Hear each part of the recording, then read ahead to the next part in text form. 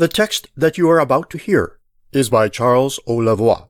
To find out more about this Canadian author and his previous books, visit www.charlesolavoie.com. This episode is from Goodbye Philippines, a collection of short stories. The book are a fictional construction of exchanges between the author and people living in the Philippines, overseas workers, and Filipino expats. Goodbye Philippines, a podcast collection of short stories by Charles O. Lavoie. Through Facebook conversations, George, the narrator of Goodbye Philippines, gets glimpses of Filipino lives in the Philippines and among expatriates and overseas foreign workers. As he discovers the sufferings of the younger generation, he is often reminded of the disparity between the deprivations and emotional angst of his youth. On one trip to the Philippines, he is hospitalized, in delirium, and dependent on local care until he is well enough to fly home. On his return, he shuts everyone out, including Lando, the youth in the Philippines whose college education he paid for. After a long silence, his protege reaches out, and the two briefly reunite online. The bond between them is poignant, and Lando's longing for a father substitute is palpable. Will George choose to pull away? Read by Warren Carey, and music by Angelico Dayo. Executive producer, Charles O. Lavoie. Chapter 7. Straight to God. Note to listeners, this is an abridged story from Goodbye Philippines. One day, as George was scrolling through Facebook images and posts to pass the time, a photo of a young man standing in the middle of a cobblestone street, looking at some dark wood mansions, caught his attention. In a private message, he asked the photographer, Goyo Santos, where was this taken? But the youth had already logged off. The reply to his question came a few days later. Vigan. The message was accompanied by more photos, obviously from the same town. George knew about the UNESCO World Heritage Site in the northern part of the Philippines. An example of the Spanish influence in Asia, he replied enthusiastically, I have to go there someday. I have been there with my school twice, Goyo messaged. Are you a student? Architecture. You're an excellent photographer. I'm trying to kill my ignorance. The dots kept bouncing. Might sound psycho. George didn't know how to react to the comment. Within seconds, he received half a dozen of personal photos. In one, Goyo was wearing a cowboy hat and a plaid shirt, mimicking a character in a Hollywood Western. Another photo showed him he seemed to be rather short, pulling himself out of a hole from under what seemed to be a highway cement slab. George typed, You seem happy as you look at the camera, even though you don't smile. Everything is scripted. What are you hiding? George asked. Don't go deeper, Goyo replied. There are limits. The guy was sending a succession of brief messages, as if he was firing off a series of shots. George's habit was to buy himself time to react to a particular message by typing "Stop!" in capital letters. It forced Goyo, who George thought of as the fencer, to listen to what George wanted to say. Goyo would soon learn to respond accordingly. It's okay, Goyo replied. A second later he wrote, Favor? What? George asked. Supplements? What kind of supplements? George asked, preparing himself for calcium, magnesium, or multivitamins. Penis enlargement. What? George shouted, laughing. To protect myself. Against what, Goyo? Why do you want to know? What's on your mind, Goyo? Forget it. Goyo had already logged out. The guy was closing the door on him once again. The following week, after a quick, Hi, Goyo asked, How many countries have you visited? Several. Why? Have you been to Europe? Without waiting for a reply, his interlocutor added, I'd like to travel. Once upon a time. In his childhood, George had been curious about ancient civilizations, myths, and legends. As impetuous as his fascination for history was his love of love. In the late 60s and 70s, teenage boys and girls from various parts of North America would go to Europe for a crash course in what they would later put into practice back in their home countries, which were still locked into Puritan in the US and Victorian in Canada virtues and principles. George met his future partner, John, in Copenhagen during the summer of 1972. A few days later, while they were exploring the town, they discovered a publicly subsidized compound where elongated, blonde-haired, and blue-eyed creatures lived for free and freely.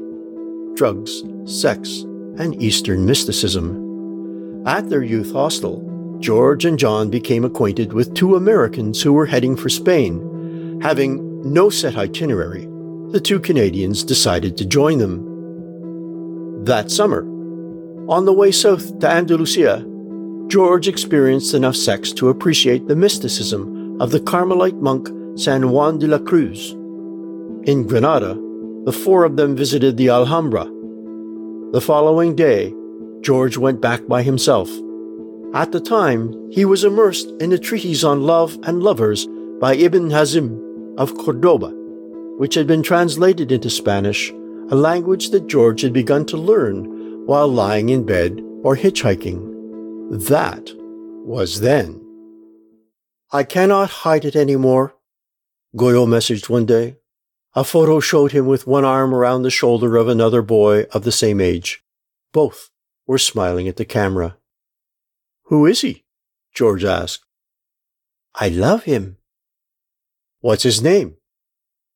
Secret, Goyo replied. He then sent a live video clip. The background was dark, but George could see that Goyo was in tears. What's wrong?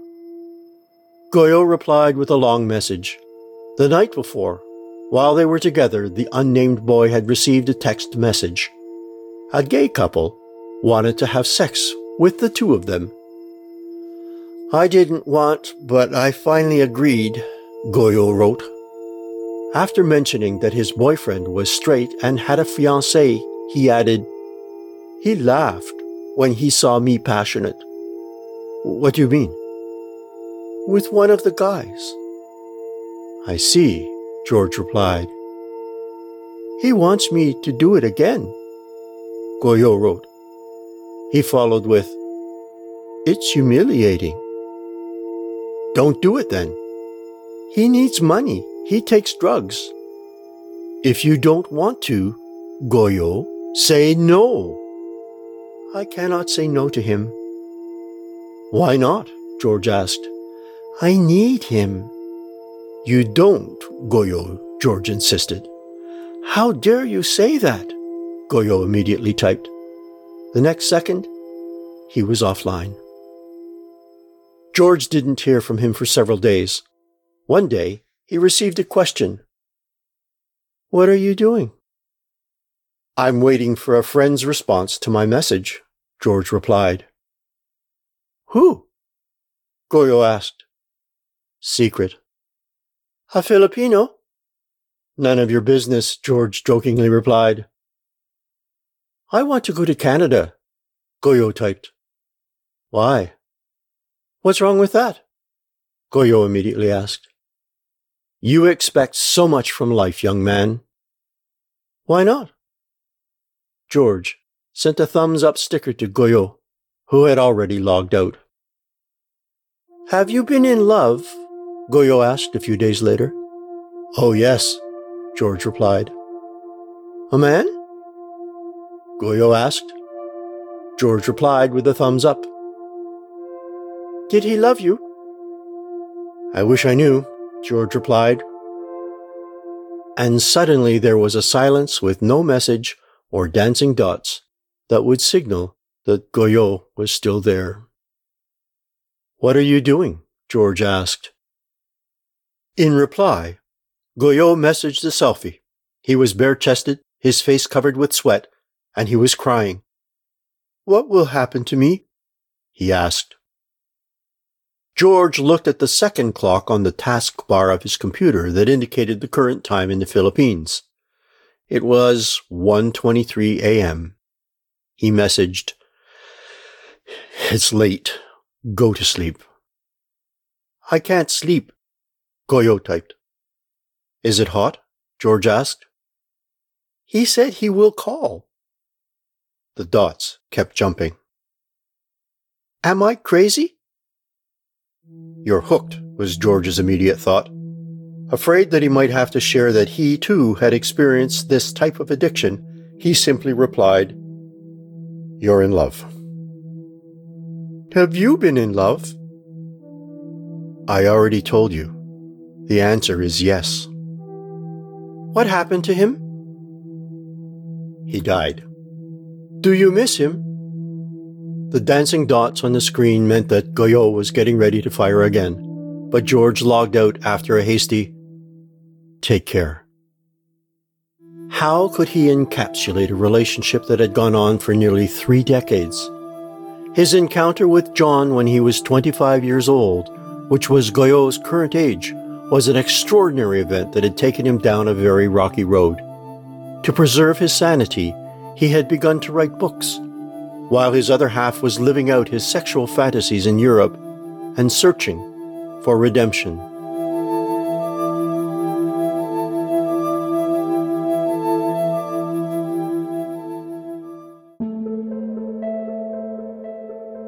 Thank you for listening to this chapter of Goodbye Philippines. Here are some questions from the author, and here are some thoughts to ponder. 1. Is there an increase in sexual activities among young Filipinos? If you think there is, how do you explain it? 2.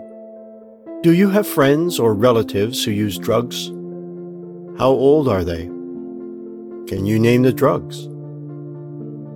3. Did the sexual liberation movement of the 60s and 70s in North America have an impact on your parents' or grandparents' generation? Was the impact felt only in big cities or in rural parts of the country too?